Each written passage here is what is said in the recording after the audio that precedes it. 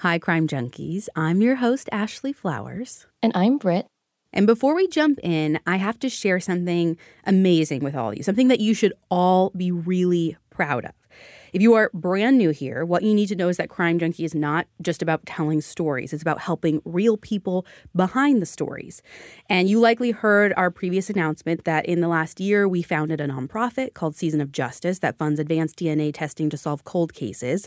But we're also super involved with other organizations outside of ours. Like we sponsor a number of organizations who are actually doing testing for Jane and John Doe's to give them their name back. And recently, we were able to help give David John Milek his name back after he'd just been known as the Granite County Doe since 2014. Now, that on its own is incredible. But then we got this email. To Ashley and Britt and the amazing people at AudioCheck. I was late to the world of podcasts, but my coworkers recommended Crime Junkie a couple of years ago, and I have been hooked ever since. I listen on my commute almost every day and hear about the great things you all do, including donating to organizations that help solve crimes. Never in a million years did I think that my family would benefit from your kindness and generosity. My cousin walked away from our family in 2011 for personal reasons we didn't understand. Our family isn't the best at communicating, especially about personal matters. But he was an adult and he had every right to choose his own path. We all wished him well and hoped he was happy. Then, about a month ago, my aunt and uncle got a knock on the door asking them to come down to the sheriff's department to collect DNA to match against unidentified skeletal remains found in another state in 2014. 7 years. For 7 years, the local law enforcement didn't give up. And because of wonderful people like you who donated to the organization that studied his genetic genealogy, my cousin has been found. I just wanted you to know that what you do every day matters. It doesn't have to be a high-profile case to make an impact. You helped find our missing piece. And for that, I will forever be grateful. Love you all, Kim.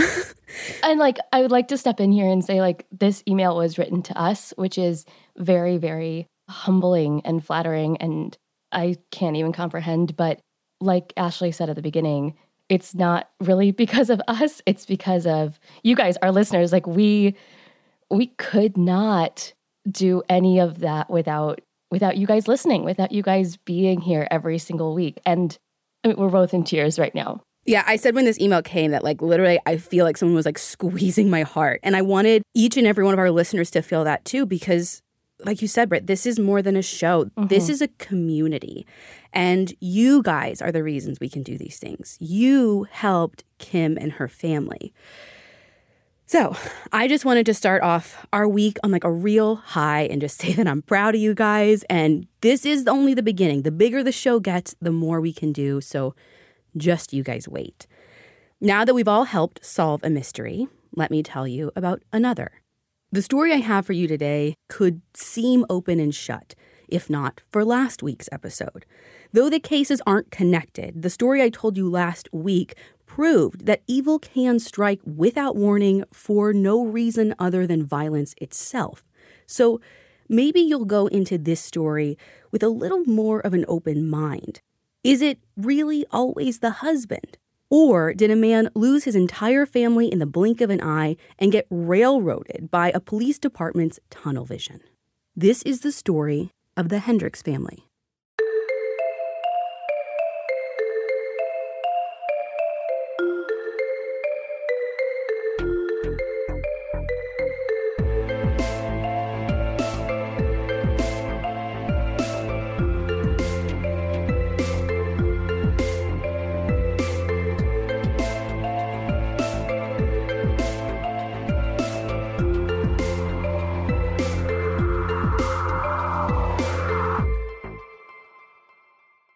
It was November 8th, 1983 at 6:35 p.m. when the Bloomington, Illinois police receive a call through dispatch. Here is a reenactment of that call. Bloomington Police? Yeah, this is Dave Hendricks calling from, I'm up in Madison, Wisconsin. I live in Bloomington, and I'm on a business trip right now, and I'm a little concerned about my wife and kids because I've been trying to call them all day and haven't gotten any answer. Where do you live? I live at 313 Carl Drive. Now, here are the circumstances. I've tried to call them periodically through the day and haven't gotten them. I'm sure it's no big deal, no big emergency. emergency, but they're supposed to be at a dinner date tonight at 5:30. So I called there to talk to her there, and they never have showed up there. What's your wife's name? Susan Hendricks, and they're not at home because I called a neighbor who's gone over to the house and knocked, so I think they might have been in an accident between Bloomington and Delavan. Probably took Stringtown Road. Oh, okay. What's your... Well, that could... We can go out to Carl Drive and check on that. Well, the neighbor's been out there. They're not home. Well, then you should be calling the county. Oh, I see. Do you have their number? I sure do. 827-4655. And if they can't help, you should contact the state. And what's their number? 782-3657. That's also 309. Okay. I'm making these calls long distance. There wouldn't be any way you could check this out for me. Just a moment.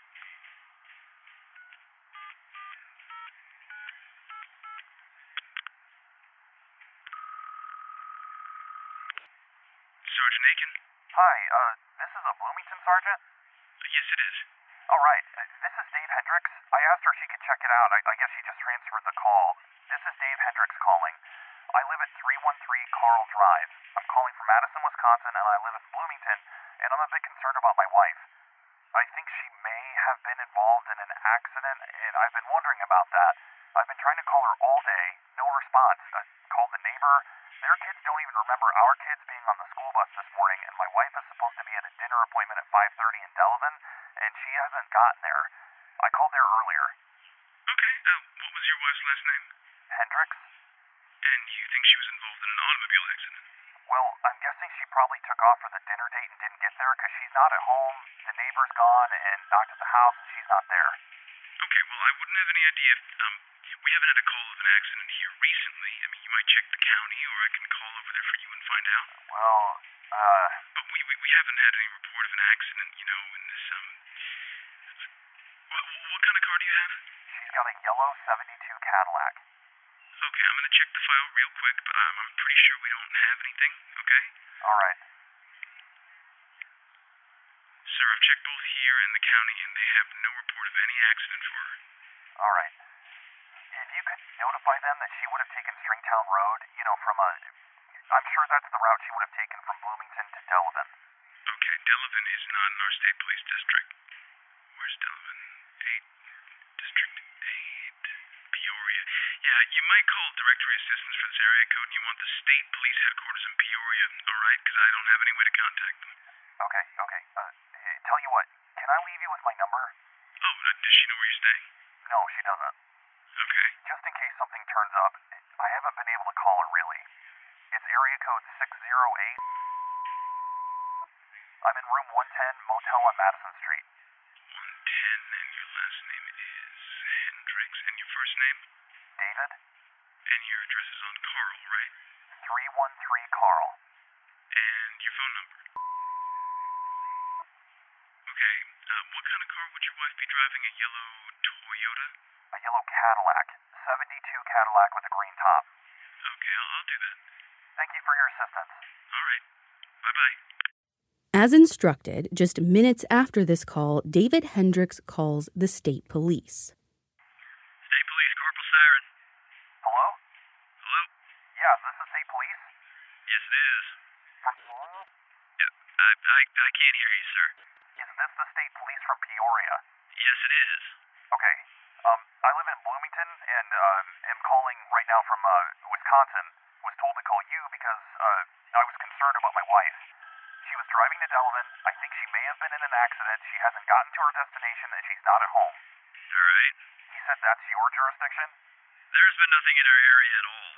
Not even any accident. There's been nothing?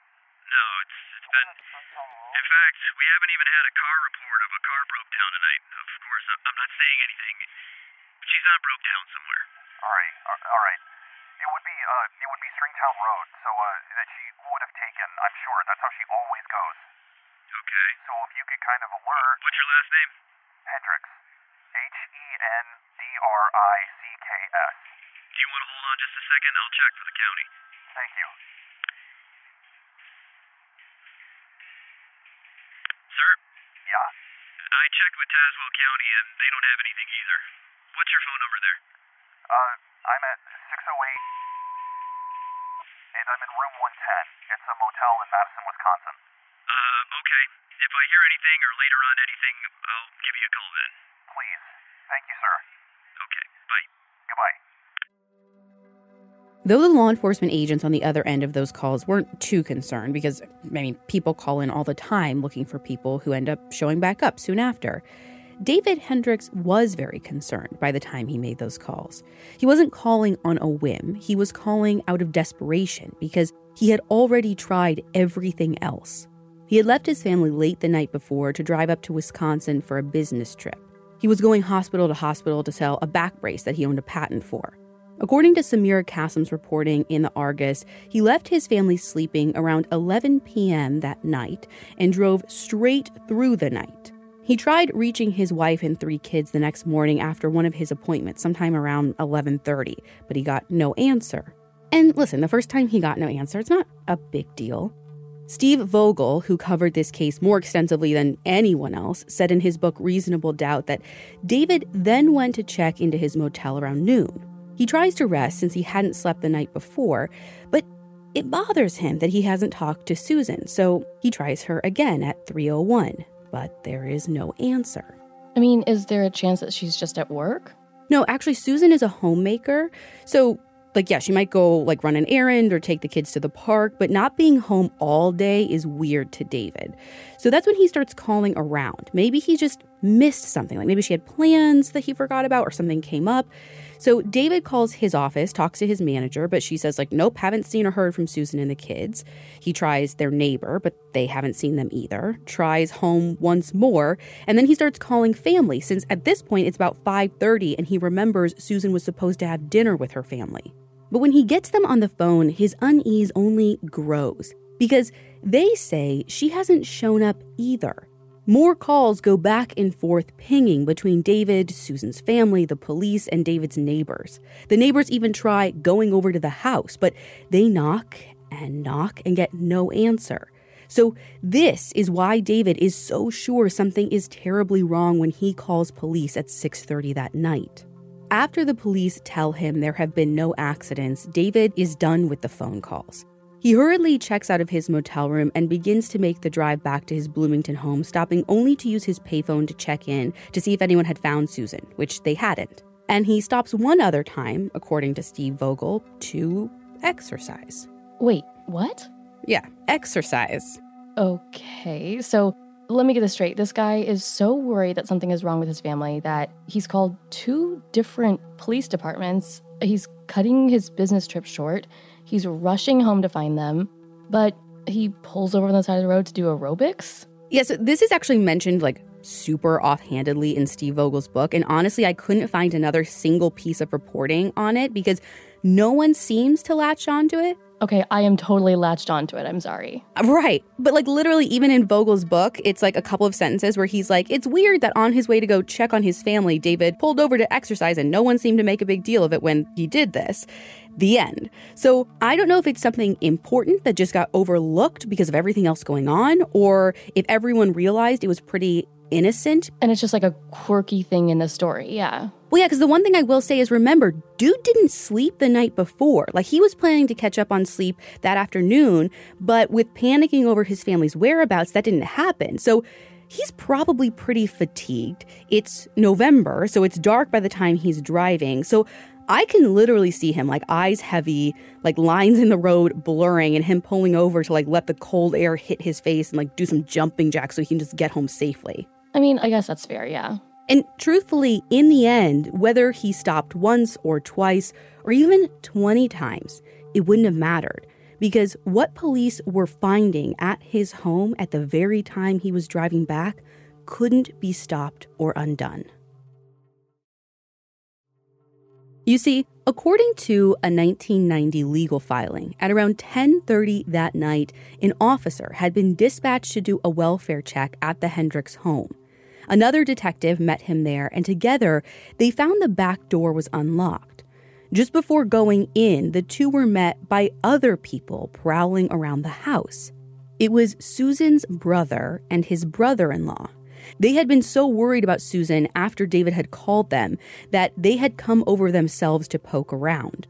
Both law enforcement officers told the men to listen, just wait outside while we go in and see what's up. And everything is clearer in hindsight, but at the time, the initial responding officer expected to find them sleeping. In Reasonable Doubt, Steve Vogel wrote that even as they walked through the house and saw drawers and cabinets opened and rifled through, some part of him expected that they were going to wake up the sleeping family. But that's not what they found when they got to the second floor. The kids were together in one room. Rebecca, 9, Grace, 7, and Benjamin, 5, had all been savagely murdered.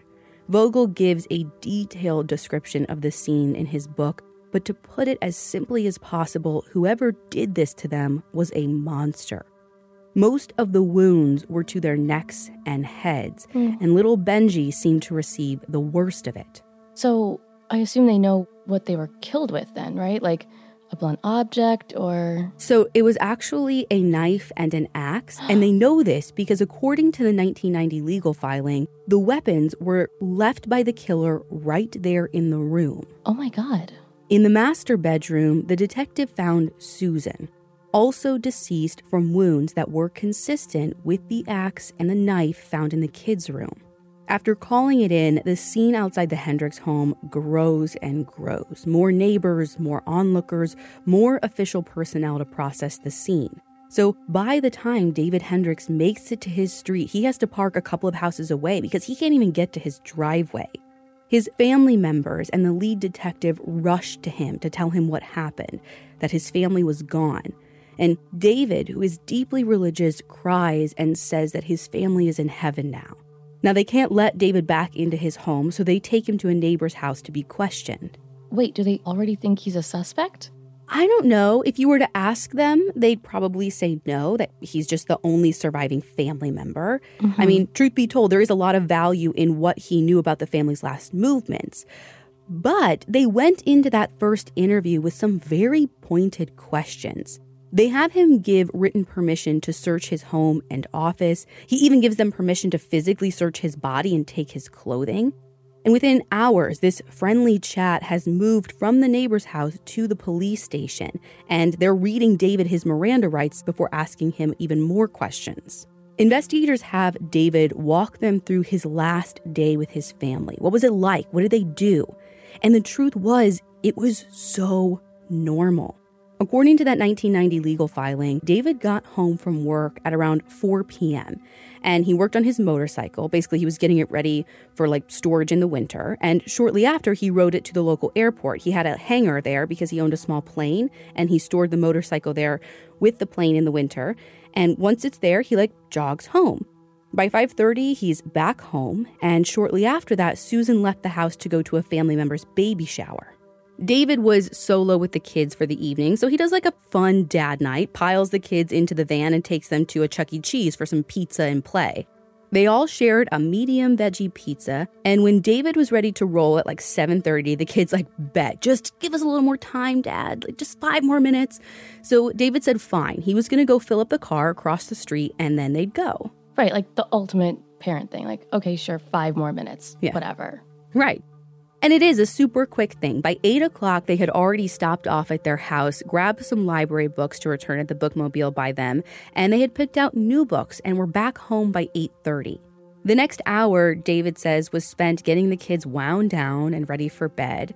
And after reading some of their new books to them, they were all tucked away and ready for sleep by 9:30. So that's when David started packing for his trip. Susan got back about an hour later and was quick to go to bed. By 11, David said that he was out the door, his family was fast asleep, and he was sure of it. There was nothing out of the ordinary. What he couldn't be sure of, though, was whether or not he had locked all the doors. He was pretty sure he did, that was his habit, but could he be 100% sure, 1,000% sure? No. I mean, it's one of those, did you unplug your hair straightener, did you turn off the oven type of things. Yeah, you can go in circles. Exactly. According to police, there were no signs of forced entry, so maybe he forgot, or maybe Susan woke up at some point and went out and didn't lock back up. Nobody knew. When police searched David's body and collect his clothing, they asked him if those were the clothes that he was wearing the day before, and he said no.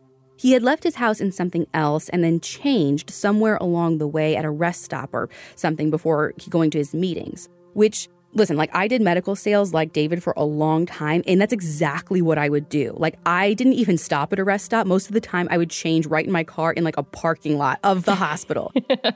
So they collected both sets of clothes and even sent officers to that rest stop to see if they could find anything else because there wasn't any blood or evidence on any of the stuff they collected from David. So they're thinking like, okay, if he was involved, maybe he dumped another set of clothes somewhere along the way. If he was their killer, he had to have, because that's the thing they were learning as the techs processed the crime scene while they're doing this interview. It was a bloody scene. There was no way the killer walked out of that house without evidence on them. I mean, literally, the text said that based on the cast-off patterns, that there were areas that the killer's body, like, blocked the cast-off. So this person would be covered. Oh, wow. But I'm telling you, David was clean, head to toe, everything he had with him on his trip, completely devoid of blood. I mean, then they have to be considering that it wasn't him, right? Well, maybe, but here's the other thing about the crime scene that kind of throws a wrench in that. So, yeah, whoever killed Susan, Rebecca, Grace, and Benji would have been covered. But it was like a ghost killed them because there was zero evidence anywhere else in the house other than the bedrooms. What do you mean? I mean, like, okay, say the killer is in the room. They get covered in blood. The rooms are upstairs, so they would have had to walk out of the rooms, go down the stairs to leave the house, assuming they did all the opening of the drawers and the cabinets and stuff before they even killed the family. But there wasn't any blood anywhere else in the house. No footprints, no smears, no droplets. I mean, was there a bathroom nearby? Could the killer have, like, cleaned up? Yeah, but there's no evidence that they did. And I'm not just talking about like, oh, there's no blood on the floor or in the sink or the towels. The crime scene techs removed all of the P-traps in the sink, which is like in the plumbing, where blood would have flown down if there was someone who washed it away. And there wasn't any in the main bathrooms a suspect would have used to clean up. There was like the teensiest spot of blood in a downstairs bathroom, but it was so small they couldn't even test it. Well, and also, like, this is a family with 3 kids. Kids get hurt. They get bloody noses. They get scraped knees. Like, yeah, it could have been from anything. Yeah, and again, to the point, like, if that's in the downstairs bathroom, how did the killer get from the upstairs to the downstairs? And again, nothing.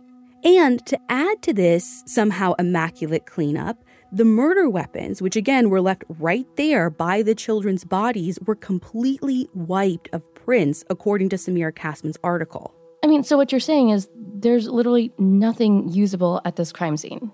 Well, according to that same article, there was one faint footprint on the back porch, but that is hardly a slam dunk since it's not in the house and there's no telling when it was made. When you say footprint, do you mean like a bare footprint versus like a shoe print? Because if it's connected, that could mean that the killer took everything off to walk out of the house or out of the rooms. And that is why there is absolutely no blood evidence anywhere else. Maybe. I mean, that is a line of thinking, which is why even though David had no blood on him, they weren't ready to completely write him off. Whoever did this knew what they were doing and how to cover it up. Police knew that both weapons had come from the Hendricks home. They knew that though the place looked tossed, it didn't seem as though anything had actually been taken. And to authorities, this attack felt personal. So even though nothing physical was saying David did this, they weren't ready to say he didn't. They're not going to write him off as a suspect when they finally do let him go home. And just when they do this, just when they say he's free to go, almost right away, David starts talking. Not to them, but to the media. And he says something that police believe is pretty damning. David goes on the radio and on TV and says 2 things that stick out. Well, police really hone in on one, and I kind of latch on to another. So on the radio show, he mentioned something about how police thought that something or things were taken from the house. Maybe this was like a burglary or robbery gone wrong. Right, which we already knew that the house had been kind of ransacked. We did, yes. But according to police, David didn't know. If you remember, he was never taken back into the house. After he pulled up to the street, he was taken to the neighbor's house. So he wouldn't have seen the condition of the house, and police say that they never mentioned anything to him about it. So he shouldn't have known unless he'd been in the house after his family was dead. Exactly. Now, David swears this isn't true. He says that when he first got to the scene, someone was asking him about stuff that might have been taken, which is what implied to him that there was at least an attempted burglary, and maybe they didn't realize that the family was home or something. And his brother-in-law backs that up. He says that authorities were talking about it right around David, so of course he knew. But the police swear they never said anything directly about it to him. And so they're becoming more and more sure that he only knows because he was the one who killed his family. Okay, so that's what the police were kind of honing in on. What's the other thing he said, the one that you don't like? Well, it's not that I don't like it. Well, I mean, I don't love it because Okay. it's because I can't wrap my head around the emotion behind it. Like I said, David is super religious. So he basically says that, when his family dies, he knows they're in a better place, which, whatever, I've heard that before. I even understand that sentiment. But it's what he says when the person interviewing him asks, quote, "If they find the person who did this, do you believe in the death penalty? What would you like to see happen?" End quote. And here, Brett, I'm actually going to have you read this paragraph straight from Reasonable Doubt by Steve Vogel. He says, quote, "I would like to see him get saved. It would be worth it if one person found their way to heaven. Don't you think?" End quote. I can see why you don't like that. Yeah. Listen, I know with everything in my being that this is a personal reaction, like on my part, because it's not how I would respond. I am very vengeful. I would want to see that monster get taken down with the same axe and knife that he killed my family with. Right. So, again, I know this statement doesn't make him guilty, but the same way I don't like it, again, this didn't go completely unnoticed by authorities. The authorities who are looking at David already don't like it either. They think that the way he's responding to this whole thing feels off. Like over and over again, they say he's just too calm. So they keep looking for anything to tie him to the crimes. They searched, like I said, that rest stop where he changed his clothes, but they ended up finding nothing. They searched his motel room in Wisconsin. Nothing. And spoiler alert, they never find anything. I mean, I get why they're looking at him, but I guess my question is, what's the motive? Does this guy have like a girlfriend, a mistress, money problems? Like, there's usually a pattern when you talk about family annihilators that even if they seem perfect on the outside, behind closed doors, there are like major red flags. Is that the case here? Britt, this is what's so weird about the case that they're making against him.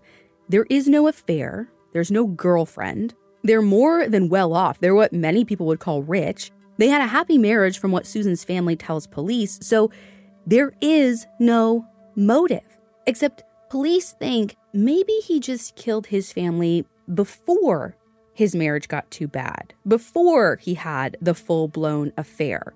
You see, when they start digging, the one thing they can find that seems just even a little off for the upstanding religious family man David portrays to be is that he used these models to showcase his back brace at conferences and in brochures. And when they talk to some of them, there is some off-color behavior from David. And again, it's not even to me, anything to kill for, but a graze of the boob here, a back massage there. Even an attempted kiss once, which was rebuffed, and he apologized. But to police, this was the sign of a man who wanted more than his wife at home. But they knew that his religion had very strong views on divorce, and apparently he could be ostracized if he got divorced. So police theorized that he killed his family so he could just start over. Basically, they thought he wanted to unburden himself. So, at any point, did they look or even consider anybody else being a suspect? Mind you, at this point that we're talking about still, we are days, maybe weeks into the investigation. So I don't know how much of an investigation could have been done at this point. But I do know from reasonable doubt that at some point, police did assemble a list of something it was like 100 suspects, but there isn't much reporting on any of those people or what was done to rule them out or really how they got on that list in the first place. Yeah, I mean, 100 people is like... That's a lot of people. Everyone I know? Yeah. Listen, I do know that they looked at Susan's brother-in-law at least long enough to question him, give him a polygraph, and do some kind of search of his house, according to a Journal-Gazette article published in '89. But ultimately, he passed the polygraph, so he was ruled out in police's mind. So then what? Like, the case just goes cold? Oh, no, my dear. Police are sure that David Hendricks is their guy. So within a month, they all kind of look at each other and are like, well, we're never going to get any more. Might as well shoot our shot. I mean, yeah, you're never going to get any more because there isn't really anything else to get. Like, they have nothing. Listen, you're not wrong. And literally, I get that, 2 weeks ago, we were on our show yelling about how, in the Joyce Chang case, we were saying, you got to shoot your shot. You got to shoot your shot. It's now or never. Yeah, just go for it. But this feels like not that case. Yeah, okay, Joyce Chang, that was a decades-old case with people pointing the finger at the guys who had been in prison for a very similar crime and police had stuff on them. This case is less than 30 days old. Hold your horses, bro. Yeah, so is anyone else pointing the finger at David other than the police? Family, friends? No, literally, Susan's whole family has stood behind him since day one. Literally, according to reporting by Wes Smith for the Chicago Tribune, the night the family was found, Susan's mom told a reporter, quote, "I'll tell you one thing. There's no way David could kill those children or Susie. He loves them. They're a perfect family," end quote. And she never changed her tune, even when police arrest David on December 5th. Those who know David and those who loved Susan and the kids know in their hearts that there's no way he did this. So they're really going to go to trial with no physical evidence and this really vague motive of him wanting to start a new life because he tried to kiss a model? Yeah, a grand jury makes an indictment. But there is one ace up the investigators' sleeves, something that they found in the autopsy that has propelled their theory. It's basically the thing that made them sure he did it and what sent them looking for motive in the first place. When the autopsy was done, there was something really important found in the stomachs of the children. There were undigested fragments from their veggie pizza, which investigators are told means that the murders happened around 9 p.m. Oh, I mean, that changes everything. Yeah, in a pretty big way. Because at that time, by David's own admission, he is home with his family. He doesn't leave for his business trip for another 2 hours. So even though there is no blood, no tangible physical evidence at the crime scene like what we're normally used to, police are like, sorry, you're saying that you were home. The stomach contents say this is when they were killed, therefore, it has to be you. And David and Susan's family know all of this and they still stand by him? Yeah, they know this, but they don't agree with it. Neither does David or his defense team. You see, once David goes to trial, they bring in experts who manage to poke holes in even the one piece of evidence that the prosecution is hanging their hat on. Now, the transcript of the trial testimony is in Steve Vogel's book, and the defense, rips the coroner a new one. Basically, the conversation goes something like this. The coroner's like, well, based on my findings, they would have died 1 to 3 hours after they ate, which we know is at 6-ish. Okay, cool. So the defense is like, did you happen to look into whether they had any digestive issues that would have changed that? No. Okay, did you look into how exercise changes that, since these little monkeys are jumping around in a play area at Chuck E. Cheese after? No. Cool. What testing did you actually do on the stomach contents to get to this 1 to 3 hour window? Well, I looked at them, with my eyeballs. Cool. Wow, okay, so what training do you have in looking at stomach contents? None. Okay, cool. Have you taken any courses in it? No. Cool. All right, so we're eyeballing it here. What would, say, the stomach contents look like after 5 hours of digestion? I don't know. So how can you tell after 3 hours? I don't know. You've got to be kidding me. So this coroner is just let's just throw out a couple of numbers and say that this is how long it's been. What? Yeah, I wish I was kidding you, but no. Now, the state doesn't just call this coroner. They call multiple experts who all give this 1 to 3 hour time frame. But the defense kind of does the same thing to all of them. And the defense ultimately brings their own experts who dispute all the state's experts. And does anybody come out as like the clear truth teller? Like, I feel like we see this like he said with experts all the time. No, so it is all expert opinions. Now, I did a little side digging myself, which a jury is not allowed to do.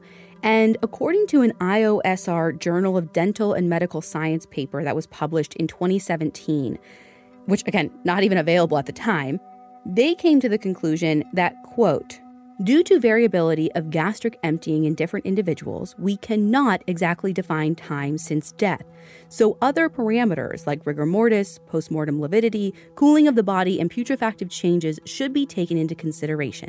End quote. So basically, there's no one-size-fits-all measurement for the stomach contents in any sort of meeting in the time of death, correct? That's how I read that. But again, I was not on the jury, and I'm not sure what they took away. And the state couldn't be sure either during trial. So the prosecution really relies heavily on the testimony of those back brace models. They bring them on the stand one by one, 13 in total, according to that 1990 legal filing. And the prosecution was trying to show basically an escalation of advancing sexual behavior. They were trying to show the jury that it started like women wearing leotards, again, that brush against the boob, a massage, asking them to be nude for the fitting, and then that attempted kiss. The prosecution insisted David wanted more from these women, and divorce wasn't an option because of his religious beliefs.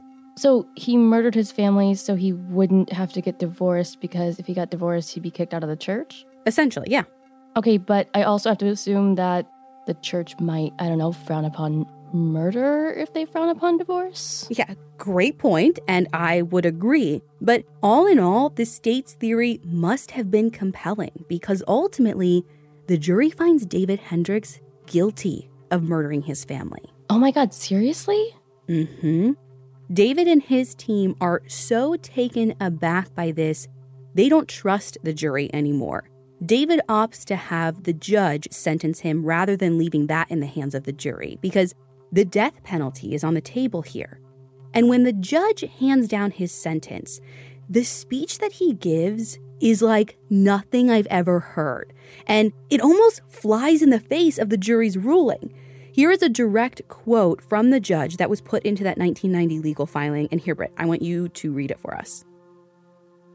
The statement was, quote, I personally believe that the defendant probably did commit these offenses, and I must emphasize that I intend no criticism of the jury or its verdict by this sentencing order. Based on the evidence admitted on trial against the defendant, I am not personally convinced that he has been proven guilty beyond a reasonable doubt. Some might say this is a distinction without a difference. However, I feel the very fabric of our justice system depends on this distinction. If the sentence issue were anything other than the most severe and irreversible sanction of death, I would disregard my own concern over the level of proof and render sentence based on the verdicts as I have done many times before in other cases. However, as the sanction of death, I hold the same position as do some or perhaps even all of the jurors. I cannot in good conscience apply the sanction of death unless I have been convinced of his guilt beyond a reasonable doubt. I have not, and mere belief is not enough. End quote. Wait, so let's hold on a second. The judge is basically saying, like, yeah, my gut says this guy did it, but there's so much reasonable doubt, I can't put him to death. But there's so much reasonable doubt. How can you even uphold this conviction? It's weird, right? Yeah. And it's something that David uses in his appeals.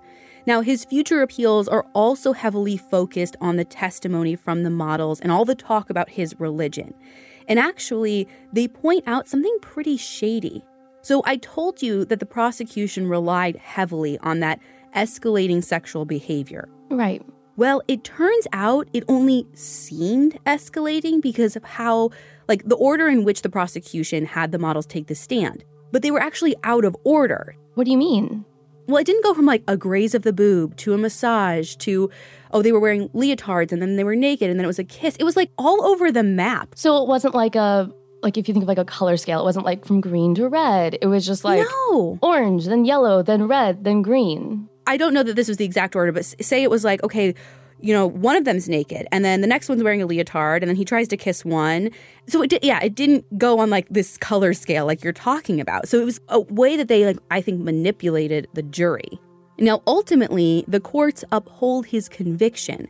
But a few months later, the Illinois Supreme Court gets involved, and they decide to review David's appeal. They hear the case in 1987, but don't make a ruling until 88, when they uphold it again. David submits another appeal, and this time he also includes some astonishing information. Not only is he still saying, like, hey, I didn't do this, and here are all the things that went wrong with my trial, but this time he says, hey, I know who really did kill my family, and it's someone police know too. According to a Journal Gazette article published in 1989, David said in his writing that it was his brother-in-law, John, who killed his family. Wait, the same brother-in-law they questioned early on and gave a polygraph to and everything? One and the same. David wrote, quote, I am convinced he killed my family. His deepest hatred was reserved for Susie and me, in part because we were so successful. John was a failure. He failed to hold down a job repeatedly. He failed to assimilate himself into the family circle. Susie and I were wealthy by his standards. End quote. So just because he didn't like the family, that kind of feels just as weak as the case against David. Well, there's a little more. So apparently, John had, at least according to David, this long-standing hatred for the family, right, like he said. And David thinks it escalated the night of the murders, because apparently that baby shower that Susan went to before she died was for one of her sisters. But her other sister, who would have been John's wife, didn't get invited. So David thinks that this enraged John. But that's just the motive. David claims that there was also opportunity and potential evidence that police missed.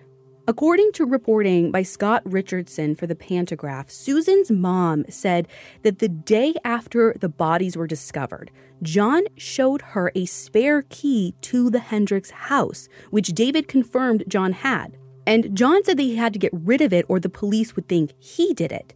And she watched him dispose of what she thought was the key behind their house. And get a load of this excerpt from Reasonable Doubt. Here, Brett. Quote, shortly after the murders, Hendricks wrote the court, John brought home a pair of surgical scrubs, the front of which was covered in blood spatter. He told Martha to wash them. When investigators asked about them recently, he claimed he got them from a doctor. John named the doctor. The doctor denies giving bloody scrubs to John, and it turns out that doctor did not work in that hospital until months later. When the investigators confronted John with the information, he refused to talk further. End quote. What? Yeah, there's a lot of weird stuff around John. So apparently there's also this story how, I guess shortly before the murders, he maybe took Benji to this graveyard nearby their house and said that this is where he was going to go when he died. Ew. Which is very strange. I would say, and Benji was 5, right? Yeah, and there's one thing about this story that always stuck out to me. So I did this crime scene assessment class. It's actually for law enforcement a while ago. And they were talking about, at one point, men who murder their family and how often what they see is that the boy of the family doesn't receive as much wounds inflicted or whatever. He's the favored one when it comes to how he's killed. Yeah, because the thinking behind this is that because if the killer is the father, the killer sees himself in his son. There's a lineage thing within there, yeah. Yeah, so he'll still kill him, but he won't attack him and again, they usually don't go after the face or anything like that. What I find so interesting about this theory that David has presented is if it's John, if John's hatred is for David, I mentioned earlier that Benji got the worst of it among the children. So if it was John and he hated the family so much, Benji would have been the stand-in for David, essentially. Yeah. Again, I took one class for 5 minutes, so not the expert on this, but it's something that I couldn't stop thinking about. I would say, and on top of that, there are exceptions to every profiling rule, quote unquote. Yeah. Oh, absolutely. Now, eventually, the Illinois Supreme Court agrees to take another look. And I want to say maybe all this info about John made a difference, and it might have, because in a 6-0 vote, the court reverses its own ruling, and Hendricks was granted a retrial.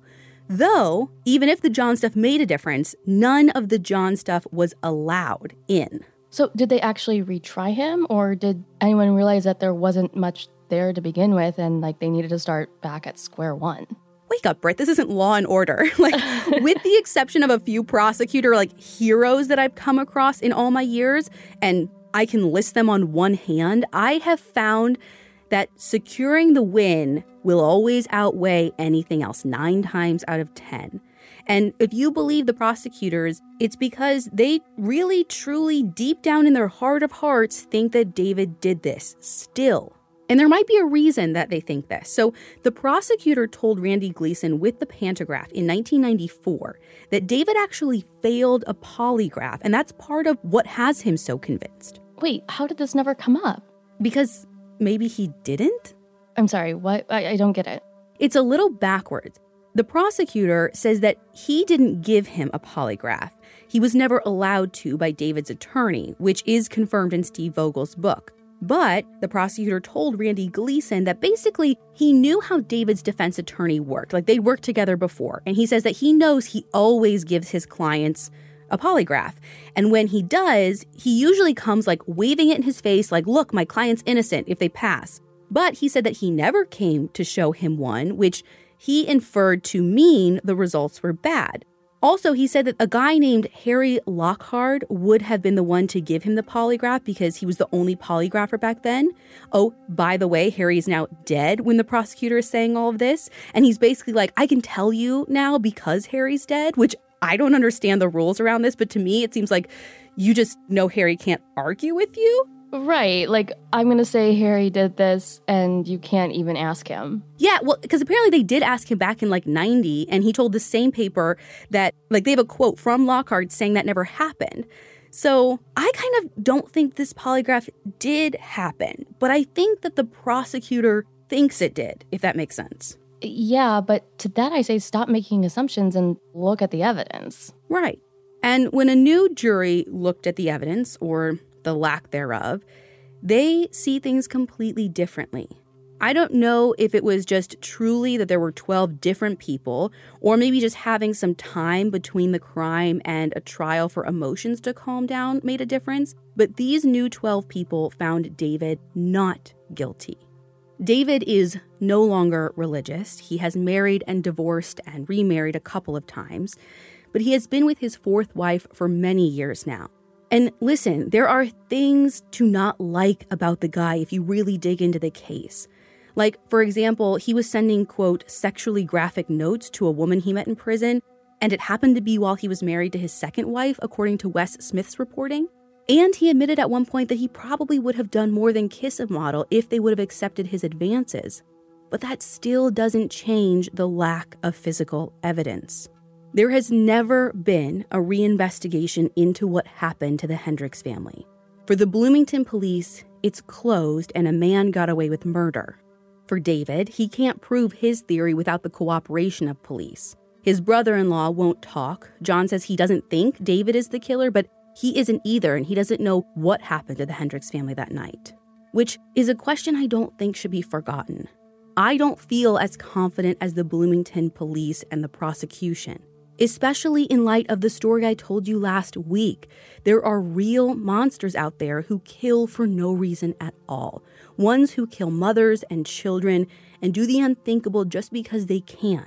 And I get why we try and put the husband's face to it, because it's hard for our brains to even work the way a madman's does. But we can't take the easy way out, because if it wasn't David, there is still a madman walking free.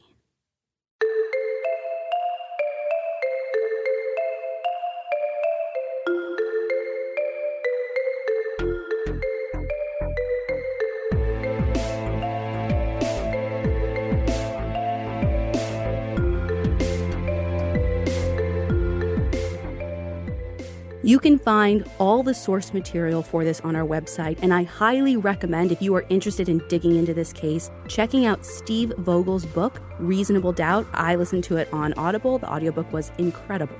And be sure to follow us on Instagram at Crime Junkie Podcast. We'll be back next week with a brand new episode.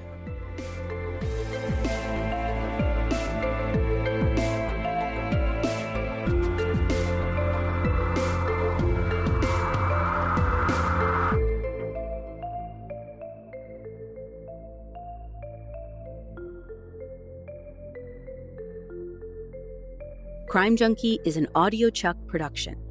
So, what do you think, Chuck? Do you approve?